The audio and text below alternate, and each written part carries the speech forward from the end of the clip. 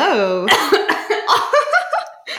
I was just like, I went to say, hey, and it didn't work very well. Anyway, hey guys, I'm Caitlin. I'm just a bookish babe. And I'm Michelle, and I'm from the Unfinished Bookshelf. And together, we're Better Words. We are better words. Every time I go to say we are better words, I think that I need to say it like in Pitch Perfect 2 when they're like, we are the sound machine. You know, we are better words. Anyway, I just love Pitch Perfect. Anywho, I know the first thing that we actually have to talk about.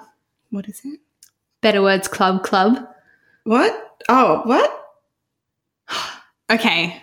Things as Michelle maybe doesn't remember, I have to tell this story. So a few weeks ago, I saw on a post in the Lady Gang Facebook group people asking for recommendations for other podcasts. And Wait. Did you mean to say Babysitters Club? That's right. Better Words Club. Oh. And I was like, what? I honestly have no idea what you're talking about. Oh, okay. Okay, so Babysitters Club. I'll just keep going from where I was at in you're the not story. allowed to delete that because you left in that embarrassing thing about me forgetting John Lennon's date of death. So you keep that in, please. Well, it was the only thing I know about the Beatles. Okay, so yeah, sorry. Where I was actually at with the story, a few weeks ago in the Lady Gang Facebook group, there was a post, asking for recommendations of different podcasts. That wouldn't surprise me. Recommendations for different podcasts. Let's stick with that. Someone suggested the Babysitters Club, a podcast where two 30-something men read through the Babysitters Club series book by book.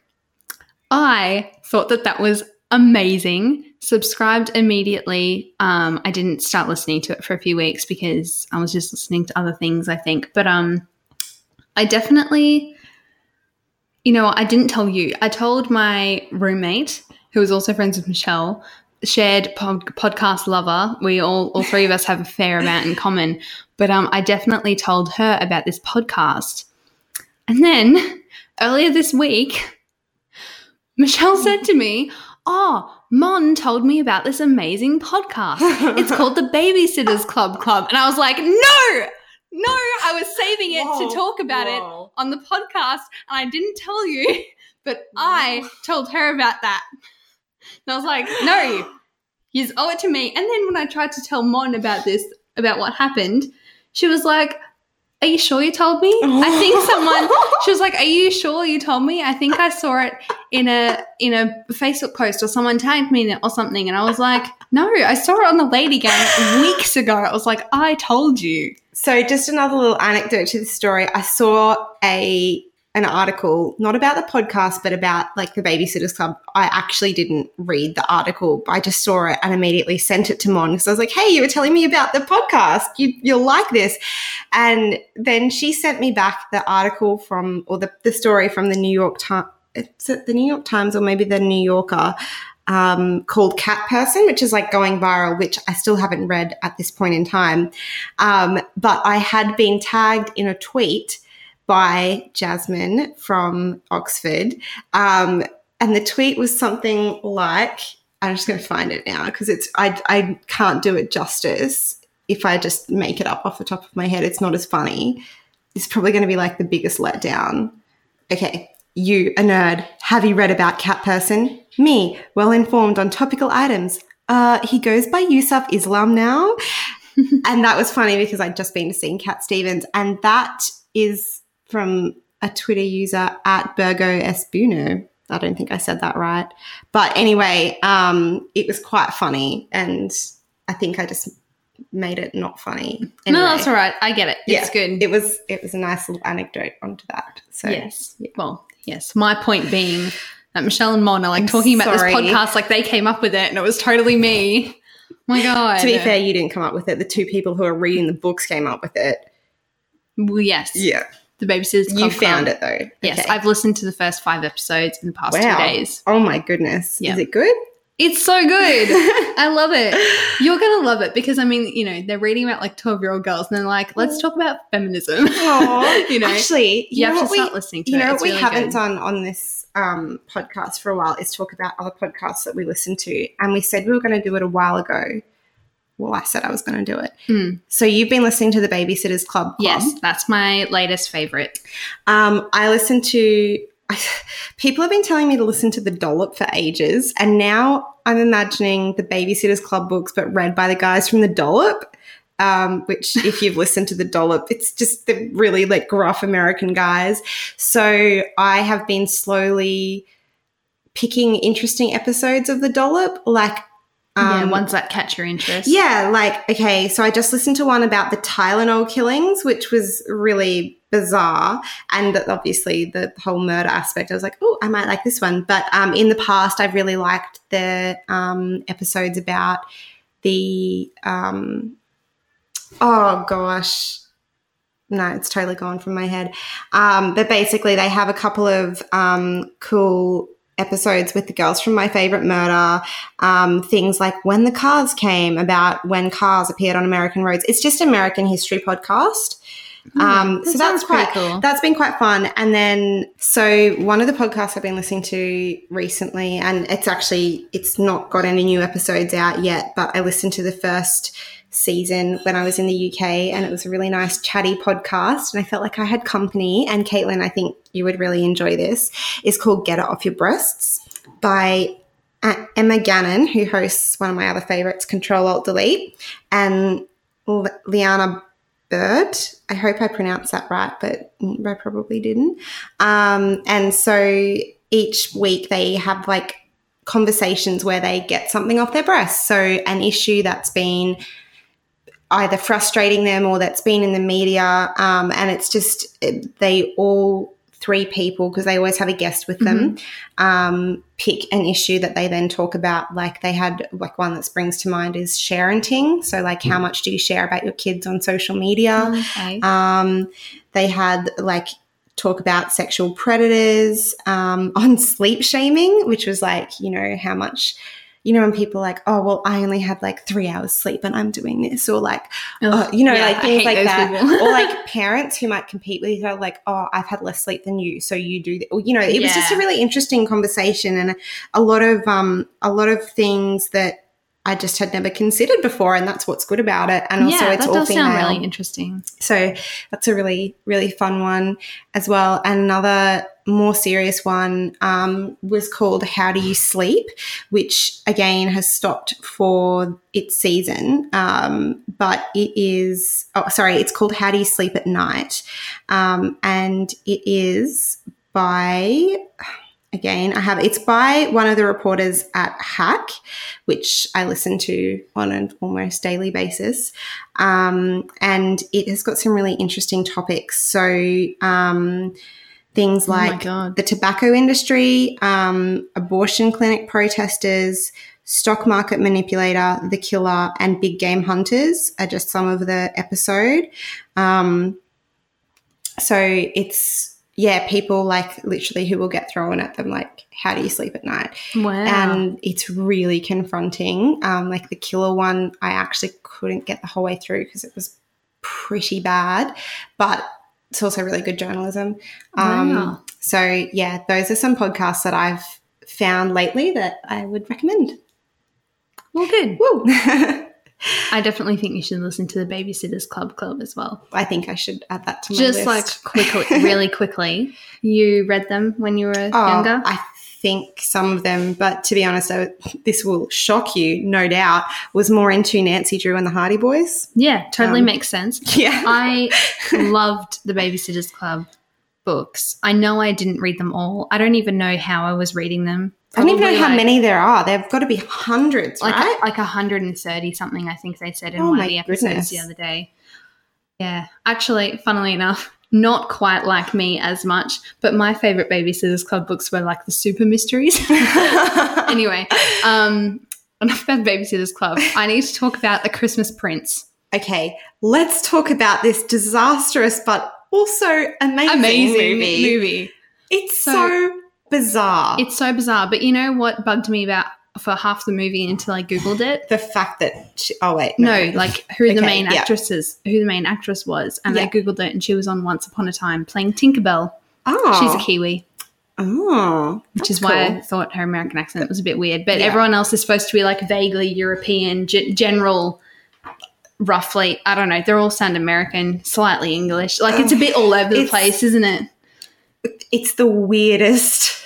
Well, because it's a fake country. Such What a do you do in a ridiculous, fake country? but it's such a ridiculous movie. Like, I was reading this great pedestrian article, which we should definitely link, but be warned, if you don't want the entire movie spoiled, don't read it. But they were like, so why is it a Christmas movie? Because apart from the fact that his coronation is on Christmas Eve, there's actually nothing, like, he's not related to Santa Claus or anything. Like, there's nothing. Christmas movies don't have to be about, like, Santa or elves or anything like that. They're about families at Christmas. Well, yeah, literally the only thing is that Christmas is happening in this movie. It's got nothing else. Also, as they quite rightly pointed out, why was the king putting that very important proclamation, spoilers, in the ugly acorn decoration?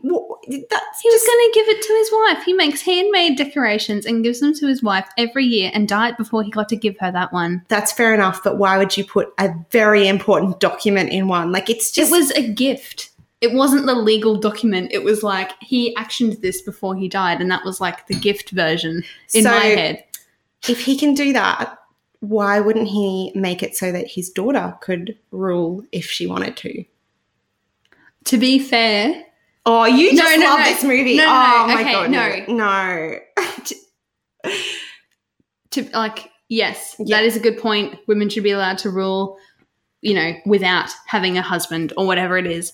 But even then, they're not allowed to, because it would have gone to cousin what's his face. Yeah, I know. But the point was that this is a complete spoiler. I hope you skipped this part if you don't want this movie spoiled. If you don't want this ridiculous movie spoiled. But, like, it's so silly. They had their adopted son because they thought that they couldn't have children, and then their younger daughter was a complete miracle. So then later on, when he makes the proclamation right before he dies that that adopted princes can also rule, why couldn't he just make it like gender neutral?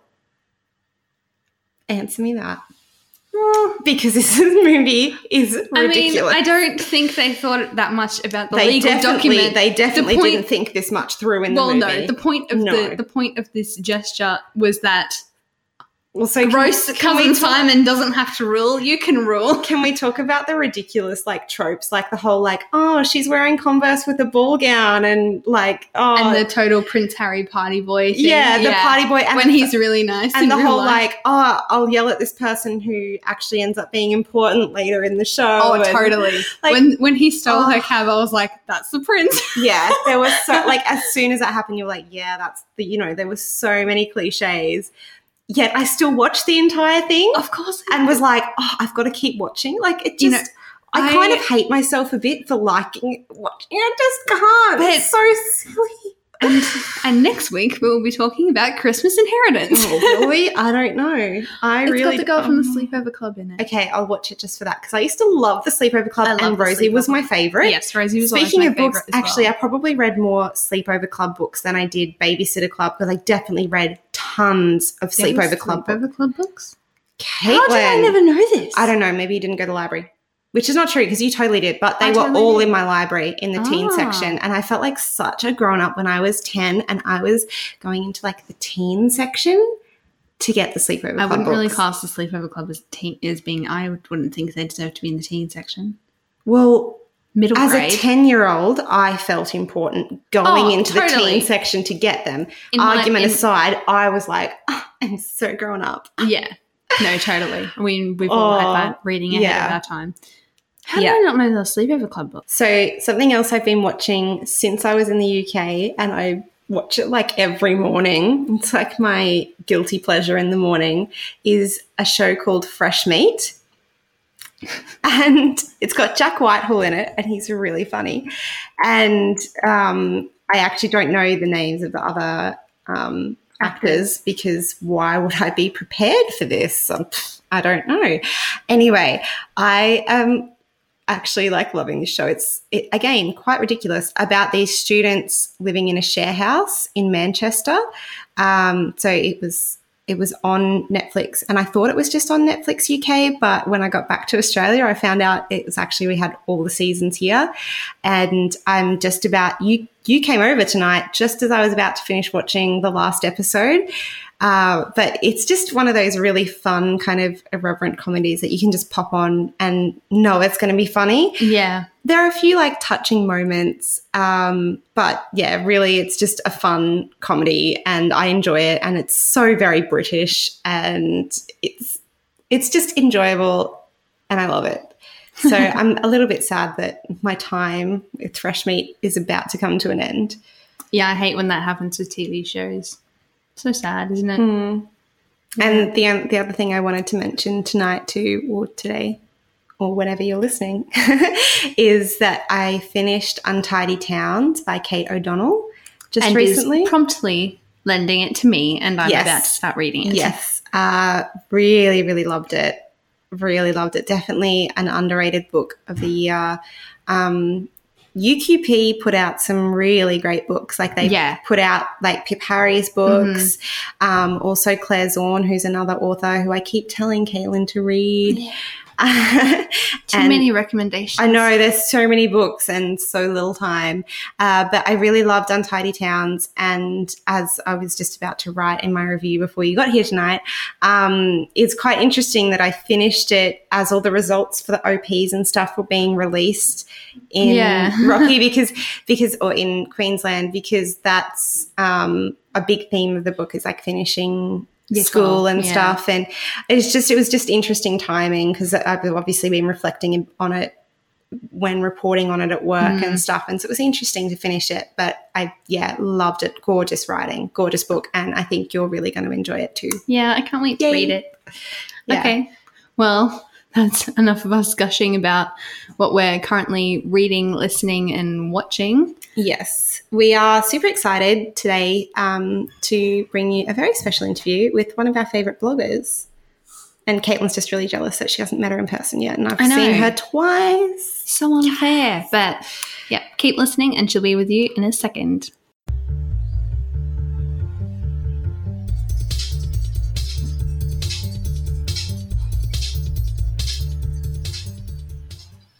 Our guest this week is a writer whose work has appeared in Huffington Post UK and The Olive Fox, among other places. She blogs at Almost Amazing Grace. She's an unlikely survivor and shamelessly body and sex positive. She's part of the Scarlet Ladies team, all about empowering women to celebrate sexuality. We love her social media feeds, and I, for one, am absolutely obsessed with her cat, Harvey. Coffee connoisseur, book lover, and all-round gorgeous person. Welcome to Better Words, Grace Latta. Hi. Yay! Yay! That was such a grand intro. I love it so much. Thank you. Well, to be perfectly honest, everybody who's listening to this, we've had a bit of trouble connecting and recording this, so Grace has heard that intro about 3 times. Third time lucky. Old, guys. It never gets old. Just keep talking about me, please. So poor Caitlin is the only person that she hasn't got to meet Grace yet. No. Because Grace and I met up in London, and then this last weekend, while Grace has been staying in Australia with her family, because we had the same flight from Dubai to Australia, which was amazing, we went and checked out some awesome bookshops in Brisbane. Oh, yes. What did you think of the bookshops that Michelle took you to in Brisbane? They were fantastic. And I love that, there were 3 awesome bookshops in this one particular area we went to, on the same street. That just blew my mind a little bit. Yeah. But, Michelle, we can now say we've gone book shopping together on 2 sides of the world. That is amazing. That's pretty cool. That is really cool. Yay. And I heard already this afternoon, since Michelle's gotten back, that you made her buy some UK YA and she made you buy some Australian YA. I did. We went into the second-hand bookshop first, Bent Books, and we were just sort of looking around, and I saw, I saw an Australian edition of The Bad Beginning, the first book in a series of unfortunate events. Oh, yeah. I love these editions. I keep meaning to buy one. It was only a tenner, so I was like, yep, okay, I'll get that. And then Michelle then gave me another one. Yes, because that was the one in this second-hand shop. She gave me one and said, this is a really great book. It was, and I've got it here, it's Girl Defected by Simone Howe. and like you just kind of pushed it and said, "This is awesome. You have to read it." Yeah. That was so good. I was like, "Okay, Guilty. any recommendation, I trust." So I took it, and then in Avid Readers, well, Where the Wild Things Are, bookshop further down the street, she recommended Wildlife by Fiona Wood. So I picked up both of those, and then I said, "Oh, and now you can read two of my favourite UKYA reads of this year. Flight of a Starling by Lisa Heathfield, who is just a beautiful writer and a beautiful person. I've had the privilege of chairing a panel with her in, and she's just in and out lovely. She writes all her books by hand. Yep. Really? Oh my Yeah, god, She like legit It's an sits. amazing thing in this day and age, isn't And it? she sits with a notebook all day, and she just writes and writes. And she said she goes into like another zone, and kind of wakes up towards the end of the day, and she realizes that she's got an empty cup of tea, and and like however many pages. And she said she just goes into like a writing zone, which is so cool. And That's then the awesome. other book was The Loneliest Girl in the Universe by the awesome Lauren James, who I sort of got in contact with on Twitter through UKYA chat. And she actually sent me a copy of her first novel, The Next Together, that she'd annotated in like a glittery pen, because she saw that I was like raising money online and donating my hair at the time. And so she and I have been like quite close online friends, and we've met up a couple times since then. And I can safely say I've read her 3 novels. So The Next Together, oh my goodness, I can't remember. The Last Beginning. I've got them. They're on the other bookshelf. The Last Beginning. Is that the New Beginning? Yes. Oh, The Last Beginning. should have gone with my gut. Both of them are great. And The Loneliest Girl in the Universe. I think it's really, really close, but I think The Loneliest Girl in the Universe is my favourite because it surprised me so much. And I won't say any more because Michelle has to read it. No spoilers. I shall, yes. I'm really looking forward to it. And they kind of match too in like same sort of colour they schemes and do. stuff. I They're took really photo of beautiful Michelle books. holding them, and I put them on Twitter. Yeah, we'll share the photos. And the other one that Grace got me to buy in the UK was called Here I Stand, and it's some stories, poems, essays inspired by like human rights Published activism by and the stuff. So I'm really awesome looking forward to that one. Walker Books, one of my favourite publishers in the UK.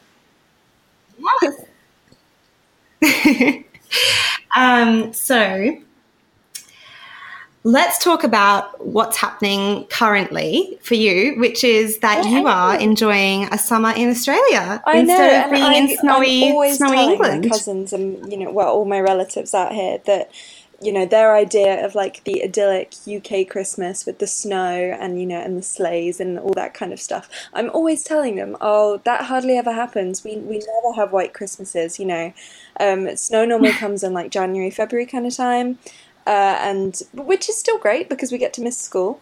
But no, it never snows at Christmas. And then of course the one year that I go away and I come out here for a hot Christmas, it snows in the UK. But I've seen all the photos I've seen look fantastic, and it's just so lovely cool to see. So yeah. Well, to be fair, my roommate who I'm living with, my aunt, has moved to Queensland from South Australia, and she keeps saying to me like, oh, it's getting hot and everything. And I go, oh, no, it doesn't really get hot here until like January, February, same sort of thing. But now we're expecting a huge heat wave like this week. Yeah, yeah. And we said that to you before, Grace, and you asked how hot was, and I was like, yeah, like probably like 40 degrees. Yeah, like early 40s. Yeah, like late 30s, To give early some 40s. perspective here, okay, we Yeah, had a weird. it's gonna be hot. We had like a hot week in London in March this year, and I was interning at the time with Walker Books, and I messaged my family because we have this group chat, and I messaged them and said, oh my goodness, guys, I just heard on the radio this morning, I'm in London, there's going to be a heat wave this week. Today it may get up to 18 degrees. And I was so excited, and my family, my my 16-year-old cousin replied and went, wait, what? That's a heat wave for you? Grace, that's so cold. And I was like, oh, Cold Palace is like minus numbers. Yeah, you know what? Like in Queensland, especially, like our winter temperatures is like maximum 22. Like, Let me check what the temperature is here. Right, it's 27 degrees in Rockhampton right now, and it is like getting dark outside. It's 24 in Brisbane though. Brisbane was nice this weekend. It wasn't too hot. There was a beautiful breeze when we were checking out Brisbane. It was gorgeous. Good. So by the time we air this episode, it's probably going to have been the heat wave. But anyway, so Grace, what have you been doing in Australia? Oh my goodness, so far, I've well, when I was booking my flight, I was kind of like, I'm going to come out before my family do, because my immediate family are joining me for Christmas. So my mum just arrived, and my dad and my sister, because they have work and college respectively, are coming out this coming weekend, which is very exciting. Dad is like beside himself. He's so excited because he's, you know, the classic Brit. He was raised in Sussex, and he loves coming out here. And so we're trying to get all the kind of what's the word, like the shopping trips and stuff kind of out of the way before he gets here. We have places we want to go, like my mum and I really want to go to the tea tree plantation, the Thursday plantation, just to see all the tea tree. It's very exciting for us, but we know that my dad might not be very interested in that, so we're trying to do all these things first and go to all the shopping centres obviously as well, because my dad will literally just want to go to the beach and that will be it. Sounds like how my family plan holidays. Yeah, exactly. We'll get all that out of the way first. But I also, when I came out here, so I had my first week just kind of touching base and getting to see my family, some of them for the first time in like best part of 5 years, I think, which was just really surreal and lovely. And I got so many hugs in. And then after those first kind of 5 or 6 days, I then flew out to Melbourne, where I've never been before. I've been to the Gold Coast, I think, about 7 or 8 times, and I've been to Brisbane and Sydney and Cairns and Port Douglas, but I've never been to Melbourne. And I think I was always told it's really like London. So for some reason we were kind of like, oh, well, we can see a lot of that kind of thing at home. But no, it was its own kind of vibe, and I really, really liked it. I went to see my friend from home who now lives there. And I did kind of a little, like a pub crawl, but with cafes. So oh, Melbourne is perfect for that. Yeah. Whenever I was telling people, I was sort of saying, oh yeah, I'm going to Melbourne, all I heard was, oh, the coffee is amazing. That was all I heard, and I was kind of like, okay, now I have to check out all the coffee places. And yes, they were right. It did not disappoint. Yeah. Every coffee I had was fantastic. So I did that. Yeah, so I did that in my second week. And then this past week, I was again sort of catching up with family, because I realised that those first 5 or 6 days was kind of not long enough, really. I missed them as soon as I left. In fact, when I was coming back from Melbourne after a full week there, over a week actually, and my flight was cancelled, and so I had to, my lovely auntie booked me a hotel, and I stayed overnight near the airport, and just sort of had the night to myself. I could have gone back into central Melbourne, but I didn't particularly want to, so I just had the night by myself. But yeah, I just needed to rest. Fair enough. And it was so, so lovely, but I found that I was missing my family, having only sort of seen them for like 5 or 6 days. So I was very excited to come back to the coast. But we've done some lovely kind of, because I didn't do many beach days in my first week here. So the past couple of days since my mum got here, we've walked along the beach, and we've gone for coffee sort of like adjacent to the beach. We've done a lot of beach stuff, which has been really nice. I just thought of something that I think you would enjoy, and your mum too, and probably the rest of your family, because this seems like the vibe I get from you guys. And I've been here, and it's really, really cool. But there is this place, and I'm pretty sure this is it. It's called the Crystal Castle. It's in Mullumbimby. Yes, and it's so funny you should say that. My auntie Lindy, she's currently on holiday with her kids, going to the Monday markets. It was something like that, and they're living in like this van that she sort of decked out. I put photos on my Twitter, and she goes to Byron Bay quite a lot. I love Byron Bay. I spent my 18th birthday there, so it's like got a special place in my heart. But I went there in my first week, and I went to the Mullumbimby Music Festival, which was awesome. I danced crazy amounts, especially because I was like jet lagged still. But, it was a bit surreal. But my auntie actually said, oh, there's this place called the Crystal Castle. I think she called it the Crystal Palace, and got really confused because there's a football team in London called Crystal Palace. So I was like, wait, what? But yes, no, I definitely want to go there. I think we're going to go there when my sister gets here, which will be really cool. Yeah, and there's a drive you can do to it where you kind of go up through the hinterland and you get to see a bit of like the rainforest and stuff. It's really beautiful. That sounds awesome. Yeah, you don't expect to have that at the back of the Gold Coast because the Gold Coast is all about beaches, but my nana lives kind of up towards where the rainforest stuff is, and it's really beautiful. Amazing. Well, you do get a whole lot of beach and highway sort of in the area that I'm in, because I'm in Southport at the moment. But on my first day, because me and Michelle, landed at 6 a.m. So I then had to stay awake until, I think I lasted until about after 9 p.m. Yeah, I did good. And my nana had to go and meet a friend in Mullumbimby, and so we drove. But the thing is with Nana is she gets lost. And so we went the long way round, basically, and we went through up towards Hastings Point and then sort of back down and all around these sort of twisty roads, like through like forest and stuff, which was actually really, really nice because I was like, I haven't seen any of this before. So it wasn't planned, but I got to see some sort of lovely sort of natural side to the Gold Coast, which was awesome. Yeah.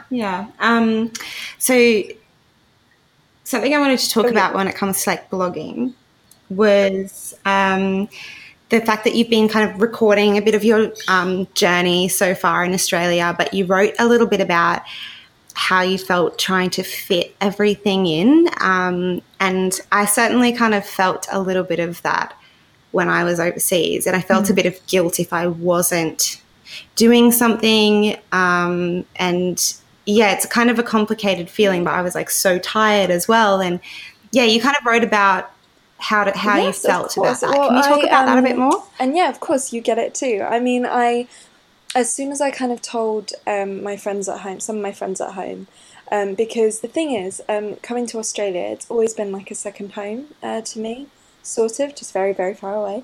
And because when my sister and I were born, our Australian mum fixed us up with Australian passports.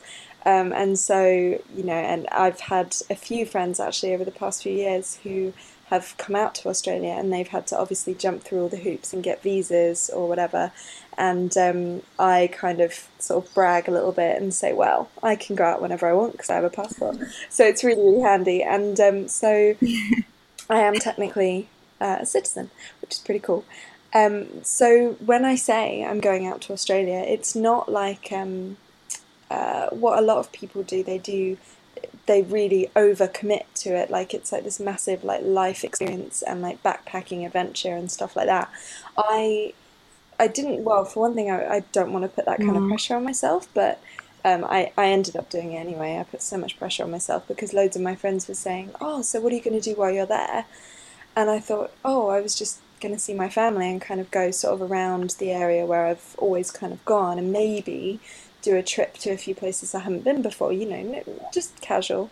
But then I kind of went, oh no, I have to do stuff. And so I thought about going to see my friend in Melbourne anyway, and I did. And that was great. I do not regret that at all. But as I sort of travelled into Melbourne and then out to Ballarat to see another friend, I kind of was really, really feeling the pressure. I was like, oh my goodness, what am I going to do next? Like, can I really afford these like couple of days of chill time by a lake kind of out in the sticks by Ballarat? Or should I be doing this, and this? And I was looking at all these like day trips you could do and stuff like that, and it really stressed me out. And I was exhausted, like not just from jet lag, just from kind of the newness of everything. And so then, and it took a really long time. And my family, like the whole time, were kind of saying, you don't need to kind of do anything. Don't feel like you have to. And I kind of got there on my own, and I wrote this kind of long post about it, saying it's a holiday, not a project, or project, as you guys would say. Um, I've started saying that now. I've started saying project after being here for a few weeks, but yeah, and it kind of, and then even when I said, "Oh, I'm going to Melbourne," some of my friends and family out here on the Gold Coast were saying, "Oh, go to this place, and this place. Go to this cafe, go to this art gallery, try all these things." And I made a list, and then for the first few days, I put this massive pressure on myself. And then after a while, another thing I had to think of was kind of like, how would I feel if I'd recommended to a person places to go and they weren't able to go for whatever reason? Would I be offended? No. I would just go, "Oh, okay, that's fine. You didn't have time, whatever." But for some reason, I just felt obligated to do all these things and go to all these places. So, I mean, were there any places, Michelle, that you wanted to check out in London but didn't get the chance to, or was there anything that you felt you had to do? Because you fitted in quite a lot while you were in the UK. So I feel like by the time I got to London, I was just incredibly tired because I had done something every single day up until that point. I spoke about it on the podcast, but I was really disappointed that my day at Bletchley Park didn't go as planned because I got the wrong train, and it was just a bit of a drama getting there. So that was a bit sad that I didn't get to spend more time there. But in London, I just was overwhelmed for choice, and I don't think I could have made a wrong decision. Like, anything I did would have been enjoyable. Because I guess you can't really go wrong with London. I think actually I wish I had allowed more time at the Imperial War Museum because I ran out of time there before I had to go to something that I had booked, like an afternoon tea I had booked, and I didn't get to experience the whole of the Holocaust Memorial. And I was also finding it really overwhelming to be in there anyway, because it's very full on, the displays and stuff. But I wish I had more time to take that in. Yeah, well, it's funny when you think about all these different things that you're planning for a holiday, because I didn't really feel that when I went overseas at the end of last year, when I was in Cuba and Mexico, probably because when you go to London or Melbourne or whatever, everyone has been there and they're like, "Oh, do this, do this, do this, do this." Whereas when I was telling people that I was going to Cuba, not a lot of people had that many recommendations for me. They just like, wait, they allow people in there now? What? Yeah. But even when Michelle was in London, I remember saying to you about the History of Magic thing at the British Library. I was like, if you don't go while you're there and it's on, I was like, you'll regret it. I was like, Michelle, you have to go. Michelle, you have to go. Yeah. And I basically made you go, even though you said you enjoyed it. Yeah, it was good. There were too many people, but that was more of a planning thing. So it was still good. But like, we all do it. We all, like, I'm sure everyone said this to you as well, like when you were going overseas, especially, people like to think that they know what you would like. And I'm not sure about this for you, Grace, for things in Australia, but like probably every man and their dog was telling Michelle to go to like Abbey Road and like, the Beatles' childhood homes and all this stuff. And actually, no, nobody told me that. That was really? Yeah, because no one knows that unless you're like really into it. They just tell you to go to Abbey Road. Yeah, and I'm like, no, I'm going to go to like other places. You're like, nah, screw Abbey Road. One day I'll go to Abbey Road. Yeah. Well, I mean, the thing with Australia is, and like it's kind of the thing I said about being a citizen is so many people never get to come out here. And I do genuinely really feel for those people, because I'm like, I think everyone should. I think everyone should travel in general, but then I have friends in the UK who've never like sort of gone to many places in Europe, and it's right there. It's like an hour's flight away. But I think everyone should come over to Australia at some point, and I think every Australian should go over to the UK or to Europe at some point. I think it's just an awesome experience, because it's comparatively quite easy for me, because the thing is, my family, whenever we've come over here, all we've had to do is buy flights, and then we can stay. We more or less most of the time we can stay with family, and that's what I'm doing at the moment. I'm staying with my nana, and then when my dad and sister get here, we're renting my uncle's place in Burleigh Heads. So we've always been sort of convenient in that respect. Whereas when I tell friends, they see it as this massive thing because they can't see themselves ever doing it, or it's like a dream for so many people. And it's kind of, I've been so lucky in that it's quite normal for me. So I've never, but this is the first time I've come out on my own. I always wanted to do that, and I wanted to do it at uni because there was a whole kind of drama in my third year, and I kind of was sort of searching for something, and I was like, what do I want to do? Do I want to do another course? Do I want to go back home? And then I kind of went, I could do what my dad did after he finished uni, and he went off to Australia with some friends for a year. And they kind of worked and they travelled all around, and he had the best time. And then he came back to the UK and met my mum, who was over from Australia. And that's a great story in itself. Yeah. And then my mum has stayed over in the UK after she met my dad. And that's kind of what I wanted to do. I wanted to come out on my own for the very first time, and I managed to do that. And then it's even lovelier because then my family get to come out and meet me. So yeah, it's going to be, it's so nice that you get that experience too. Definitely. And your family are so cool. I just want you to adopt me, like, honestly. They are so awesome. So let's talk more about blogging. Yes. So you've been doing it for a while now, and you've written about a lot of difficult things in your life, as well as really great things. And I mean, it's been a few years now. So how do you feel that blogging has changed you? Oh my goodness. I blog for many more reasons now, if that makes sense. Like, I started my blog when I was, I think I was 17, and it was between lessons at college one day, and I was sitting in the library, and I was thinking, I say I was an angsty teenager, but I was just full of feelings, and I didn't know what to do with them, and I didn't have anywhere to put them. And I was always, ever since, from a young age, and I talked about this actually in a writing workshop recently, I would always write things down. I would write stories, and I would write about my day. I would keep fairly regular diaries, but not, kind of commit to them always. But I would just write everything down. And it took, and after a while, I think I was going to secondary school, I realised that not everyone did that. I was like, oh, that's okay. But that was how I kind of got my feelings out, writing stuff down. But then after a while, writing things in notebooks didn't seem like enough. So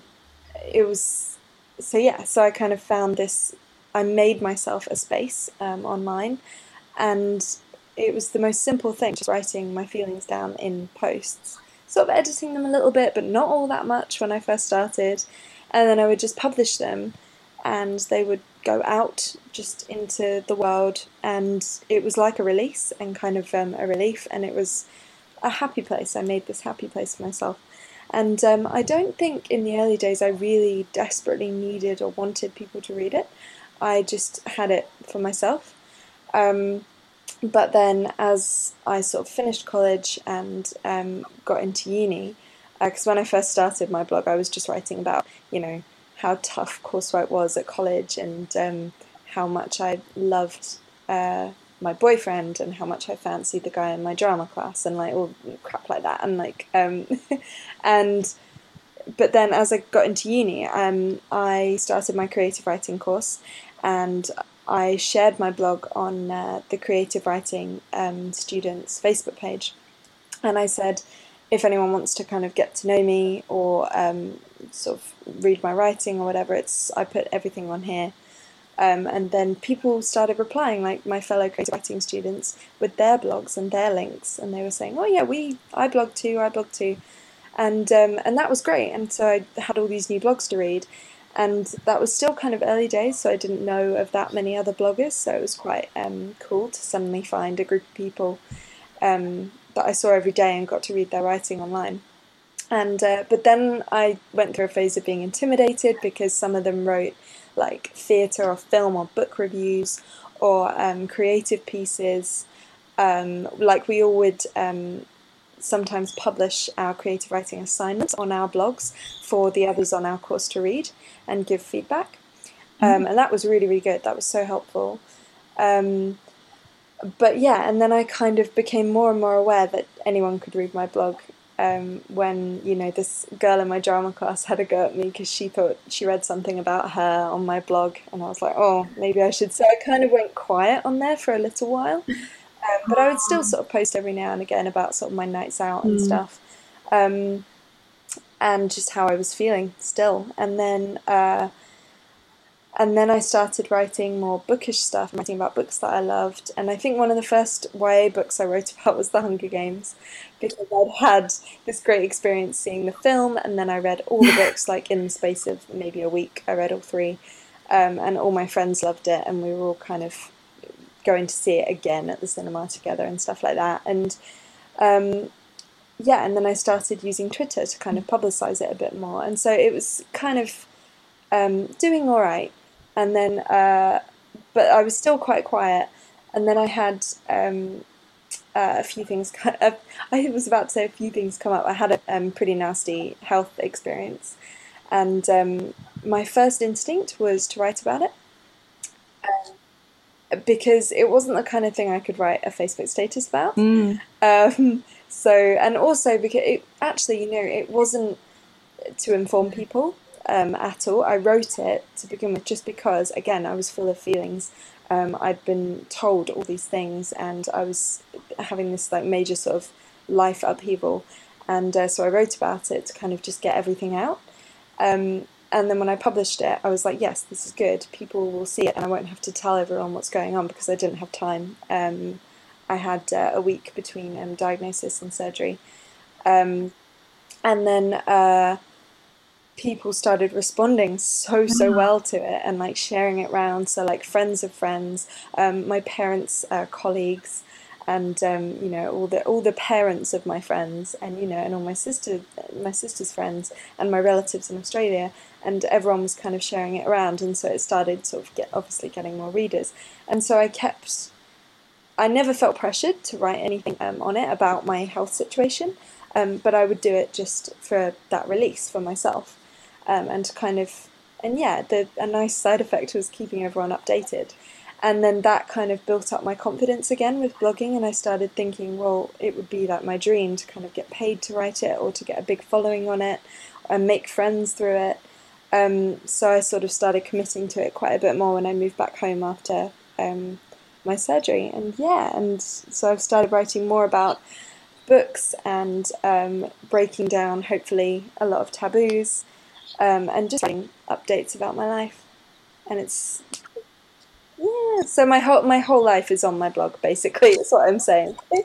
Yeah, that's amazing. I really admire that, because the closest I have, I mean, Michelle, you do some sort of other lifestyle posts sometimes. This year I started to. Yeah, the closest I have come to remotely revealing, I mean, unless you really read between the lines about the books I like and, you know, different things like that. But the closest I have come to revealing much about myself on my blog is I wrote a post about how I feel about Marvel movies, which relates to some friend drama that I had. And I really needed to just write that to get it out of my system. And it has nothing to do with, like, my blog is pretty strictly books, you know, movies and TV shows sometimes that are bookish or adaptations. And Marvel really has nothing to do with that. I just needed to get it out. So it makes no sense to the rest of my blog, but it was there. Actually, I think I was a bit inspired by you, Grace, when I kind of was like, oh, like I write about books, and obviously it's like the Unfinished Bookshelf, so it's quite a bookish name. And I remember thinking like, oh, well, like Grace is one of the people who like writes about books but can also write about other things. And I just kind of thought, well, you know, it's my space on the internet. So we can do whatever we want with it. Yeah, we can do what we want. Yeah, you make the rules. Do you ever go back and look at your old posts? I do. In fact, I went through my drafts, a few months back, I think, when I sort of changed, no, actually quite a while ago, when I changed to, I was almostamazinggrace.com, and now I'm .co.uk. And when I sort of went through that change and sort of made everything a bit more serious, I was like, I should probably go through and sort of not get rid, but just revert to draft a lot of old posts. And so I sort of devoted kind of a whole afternoon one day to that, and I went through all my old posts, and I think I now have about 300 drafts, because Of ones that you were just like, maybe this shouldn't be on the internet. which is seriously, like, when I see drafts like brackets 300, I kind of go, oh god, and I feel so overwhelmed, and then I go, oh no, wait, about 200, 250 of those are old posts that I decided I didn't want to share anymore. I wanted to keep them to myself. I mean, there's nothing all that bad about them, but they just are a different kind of, the way I used to write, if that makes sense. And so I kind of, one of my top blogging tips will always be to keep everything, even if it's just for you, just keeping it as a draft, because it's not just the nostalgia, and I can see like how I felt when I was at college and uni and stuff.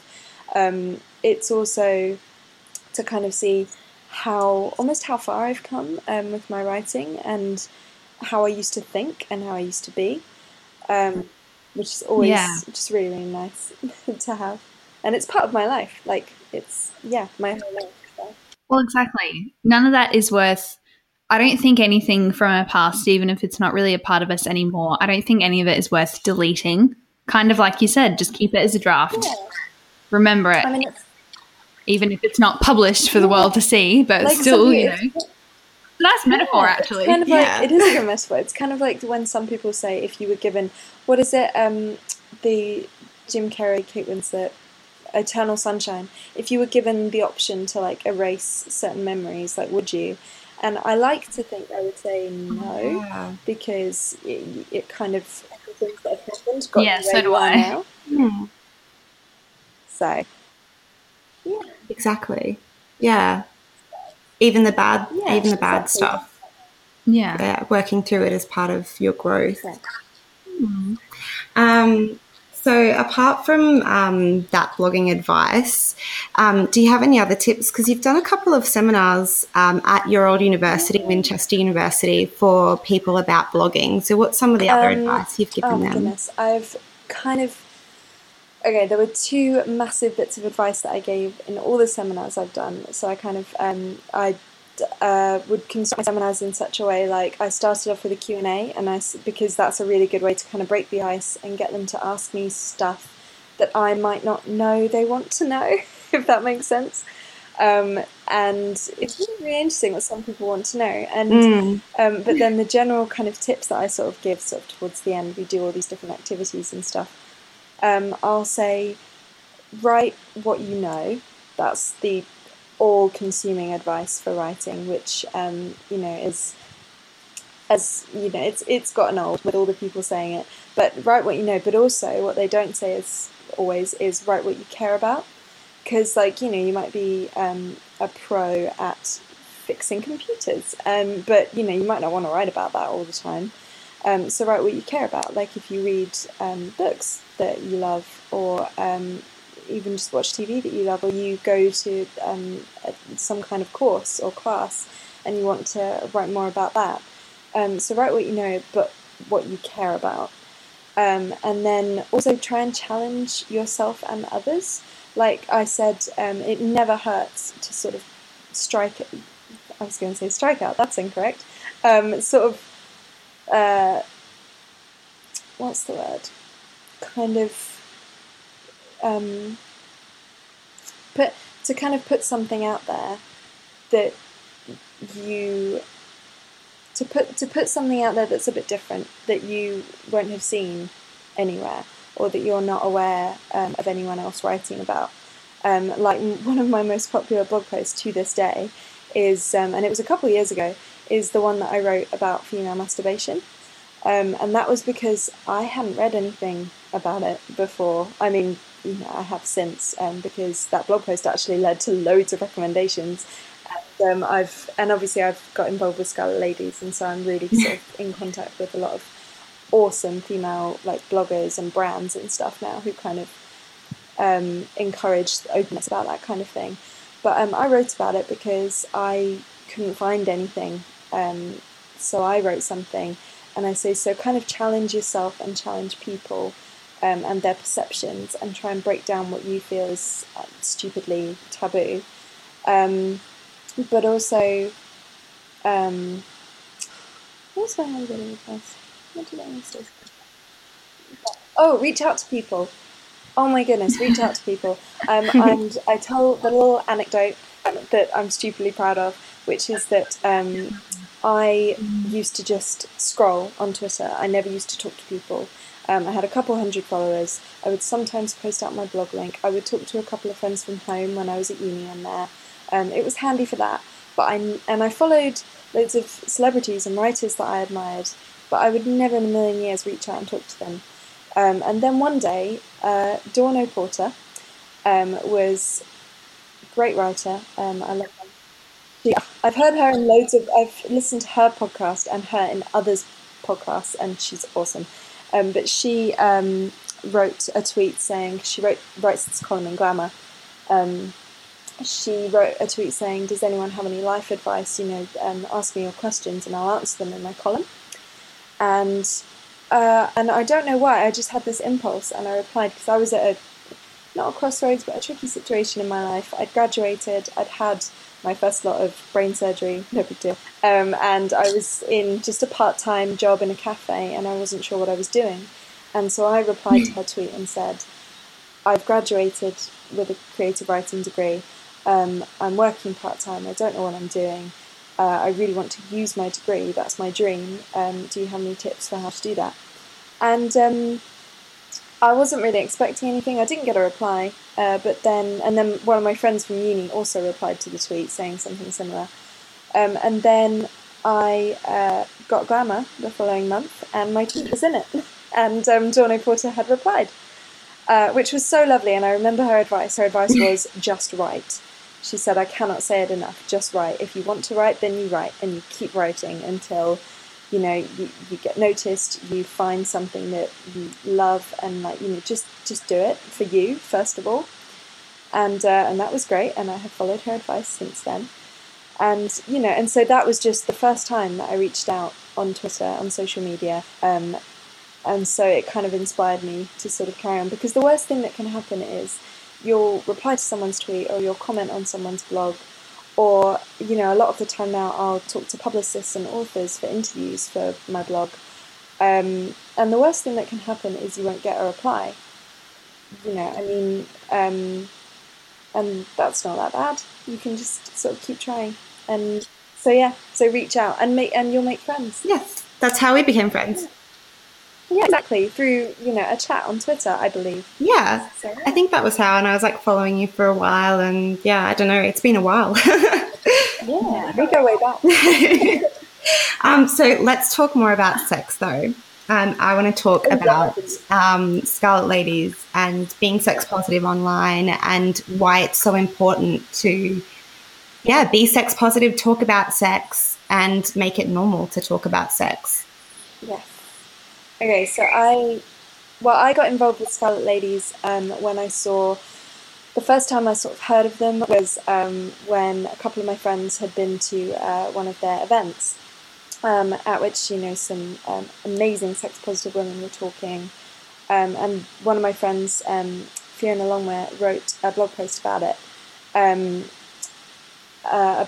she went to a blowjob workshop, as you do.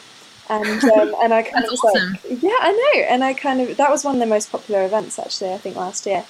And so I kind of said, well, these people sound great, and I kind of looked and I followed them for a little while. And then they reached out and said, we want some ambassadors for our #ITalkSex campaign.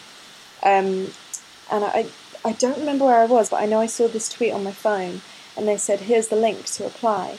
And normally I'll see something like that and I'll sort of bookmark it, and save it and go home and do it later when I've sort of collected myself and got the time. But I stopped right there and then, and I just did it right there and then on my phone. And I applied to sort of be an ambassador and be a face kind of for them. And I didn't even have a kind of awesome dramatic story. I just wrote I want to be part of this campaign. I talk about sex because I love it. That was like my line that they then kind of picked up on and kind of put on all my sort of media from then on. I talk sex because I love it. That's my thing. And then they liked me, and I gave them all my social media links and my blog link, and they I got whisked away to London to have this photo shoot and stuff with them with these amazing like boudoir photographers, and they got me to bring just an outfit that I felt fantastic in, and I got my hair and makeup done. I had mini glasses of bubbles, and then I went to the press launch for that, and they had all the photos up, and we talked to various kind of journalists. We talked to 5 News and loads of other kind of sex positive and sex education websites. It was really, really cool. And then we had a party. We went to the I Talk Sex party, and I got chatting with the co-founders, 2 awesome women, Sarah and Jeanette. And they said, do you know any freelance social media managers? And then we sort of got talking, and I said, well, I've done a lot of social media in my previous jobs. I'd love to be on your team and kind of do that for you. So I started doing that in September. And they are just constantly just so inspiring and innovative, and they, much like, when I write my blog posts about virginity and masturbation and stuff, it kind of surprises so many people, and then I get so many kind of shocked responses, but I get so many responses like, oh, finally someone's saying this, because so many other people haven't heard that kind of positivity elsewhere. So I think what they're doing is so important and awesome. And I was quite sad. I was almost sad to come away to Australia, because I've missed like a few of their events recently. Because I got very used to going up there like every couple of weeks to their events, which is so awesome. They have like speakers and workshops and like classes and stuff, and they do such cool things. And they have members only nights as well, because they're a members club. So some of their events are open to the public, and then some are members only, and you can sign up for a membership. And it's just, their aim was to create a safe space where women could come and just talk and be themselves and be free from judgment. And it's just the coolest business venture ever.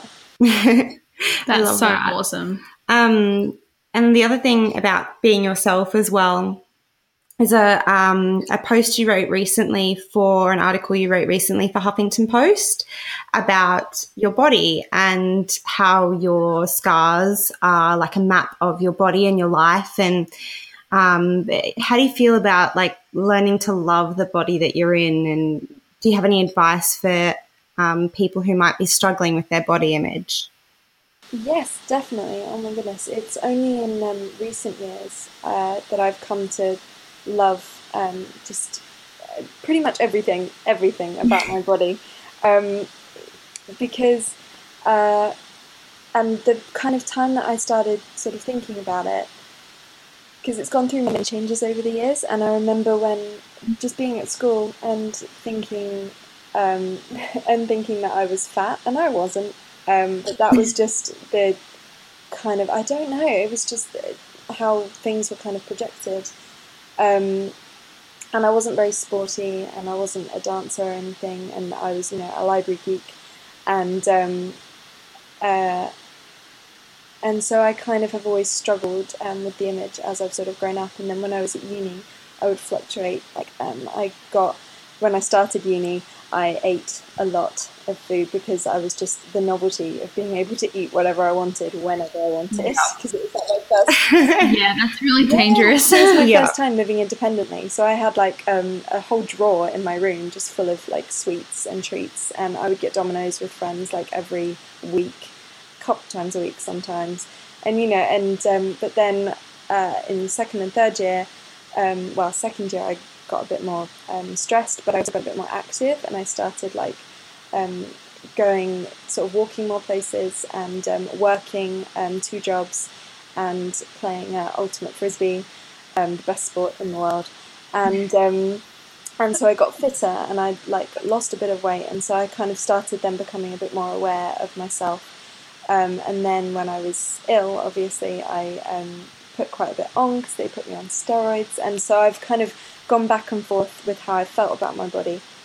But then when I got the scar from my 2 craniotomies on the left side of my head, I had kind of, and then when my hair was growing back, it wouldn't grow over the scar. So I switched the parting, actually. My family hairdresser put my fringe on the other side of my face so that it would just cover this like bald line going back across my head. But I wasn't self-conscious of it, but I had to get used to seeing it every day.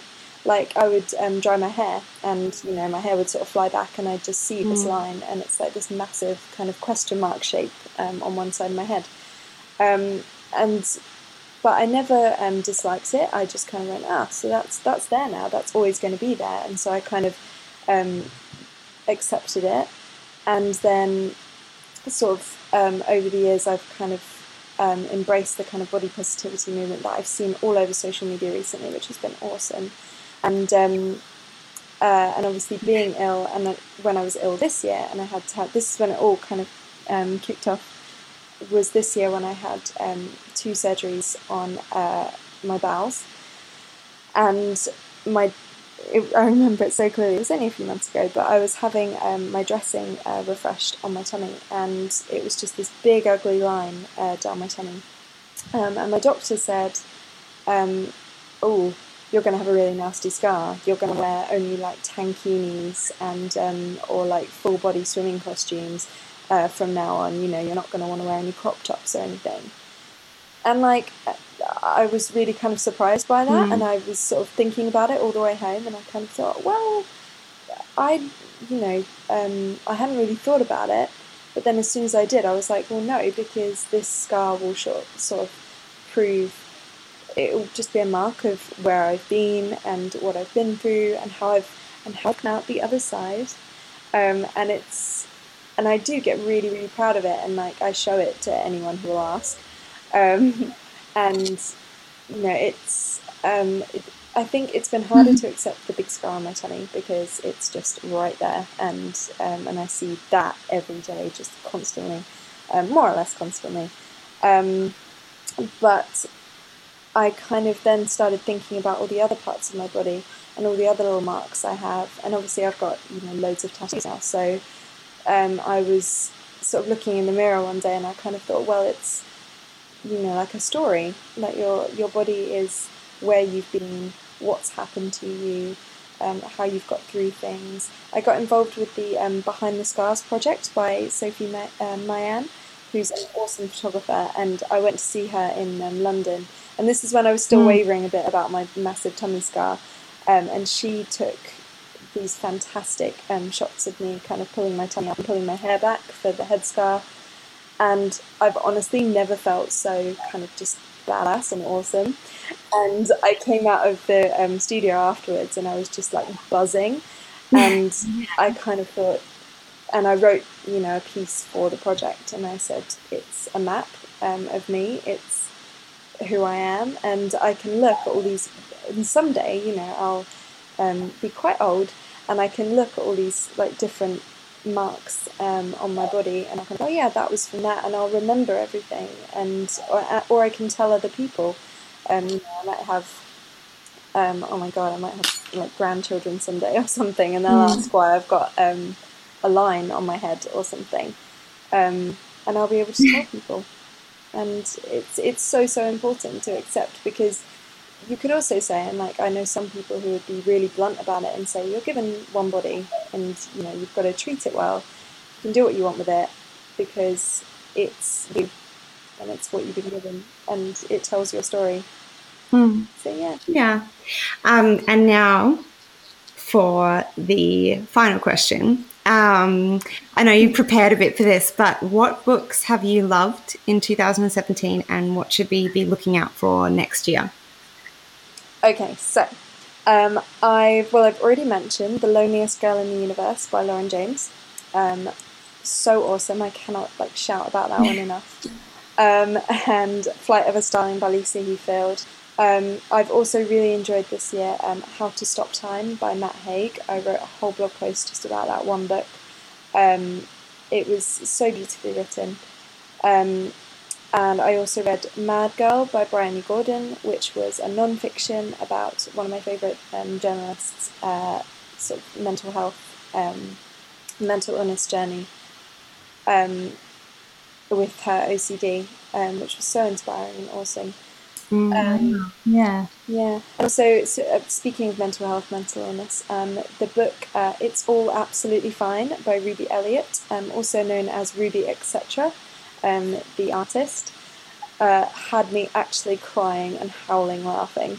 It was so good. It's just, she just draws these like brilliant little cartoons and just manages to summarize like various feelings of like anxiety and depression, and but also kind of body positivity and pride and all that kind of thing. And I've since reading it, it's this lovely kind of bright yellow big book, and I've given it to my sister, and she's really enjoyed it as well. She was laughing out loud, and my parents as well, and I've recommended it to pretty much everyone this year.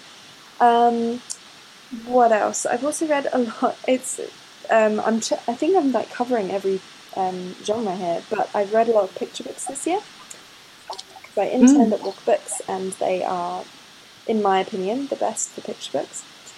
But there's a book called How the Sun Got to Coco's House by Bob Graham, which is a beautiful book, and I was considering giving it to my baby cousin for Christmas, but then I realised that I want to keep it forever. So I've got him another one, it's fine. And it's just this lovely story about how the sun travels across the world to get to, this one place, this one boy. And then another picture book, also by Walker, is Home by Carson Ellis. And that's kind of got, because some picture books have the most beautiful messages, and this one is all about the various different places that some people will find home. And it kind of teaches kids and any adults who read it that we all come from different walks of life and call different places home. And so that's particularly lovely. Oh, nice. And anything being published next year we should look out for? Yes, next year. Okay, so this wonderful woman called Maggie, who works for the BBC now, but I met her when she was working for BuzzFeed talking about mental health for them.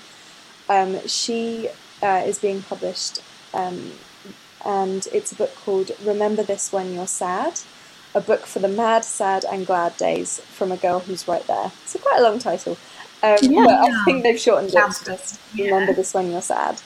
And it just looks so perfect, and I'm so proud of her, and it's going to be this awesome non-fic about her journey and what she's found sort of works for her. And what else am I looking forward to? I mentioned recently in a recent blog post being sort of crowdfunded, I think, with Unbound, is No Filter, which is edited by Hilary Bell, and it's a load of millennials kind of writing about their experiences in the current society and things, and that's really, really cool. So definitely look that up on Unbound. That's awesome. Yeah. And one more is a YA called The Unpredictability of Being Human, which is being published in January 2018 with Usborne.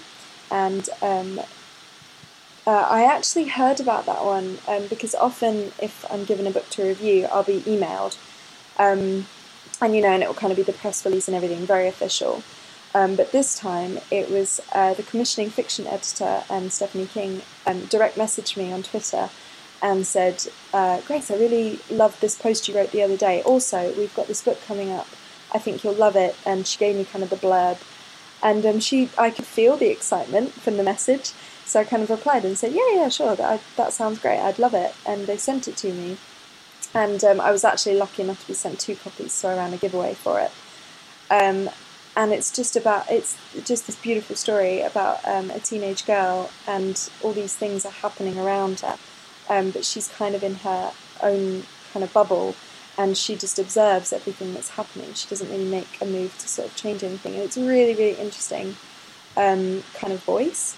I mentioned it on my blog recently as one of the strongest voices I've read this year because it was just something really different. So I definitely recommend that one for the UKYA people. Yeah, wonderful. Well, thank you so much for joining us, Grace. Thank you for letting me ramble. I'm really aware that I talked a lot. No, we loved it. Where can people find you online? Okay, so my Twitter and Instagram are both at _Grace Latter, all one word. And then my blog is almostamazinggrace.co.uk. And my Facebook page for my blog, which I try and maintain, is Grace Latter Writes Things. Obviously I work with Scarlet Ladies, so you can find them if you're interested in like female empowerment. Why wouldn't you be? At scarletladiestalk.com. So, yeah. Oh, fantastic. Thank you so much for joining us. So much for one, feel like so inspired. Thank you so much for having me. It's been awesome. Yeah. So everyone go follow Grace, and of course go follow us at Better Words Pod on Facebook, Instagram and Twitter. You can find our website with all our show notes and everything on betterwordspodcast.com. That's also where you can sign up for our newsletter.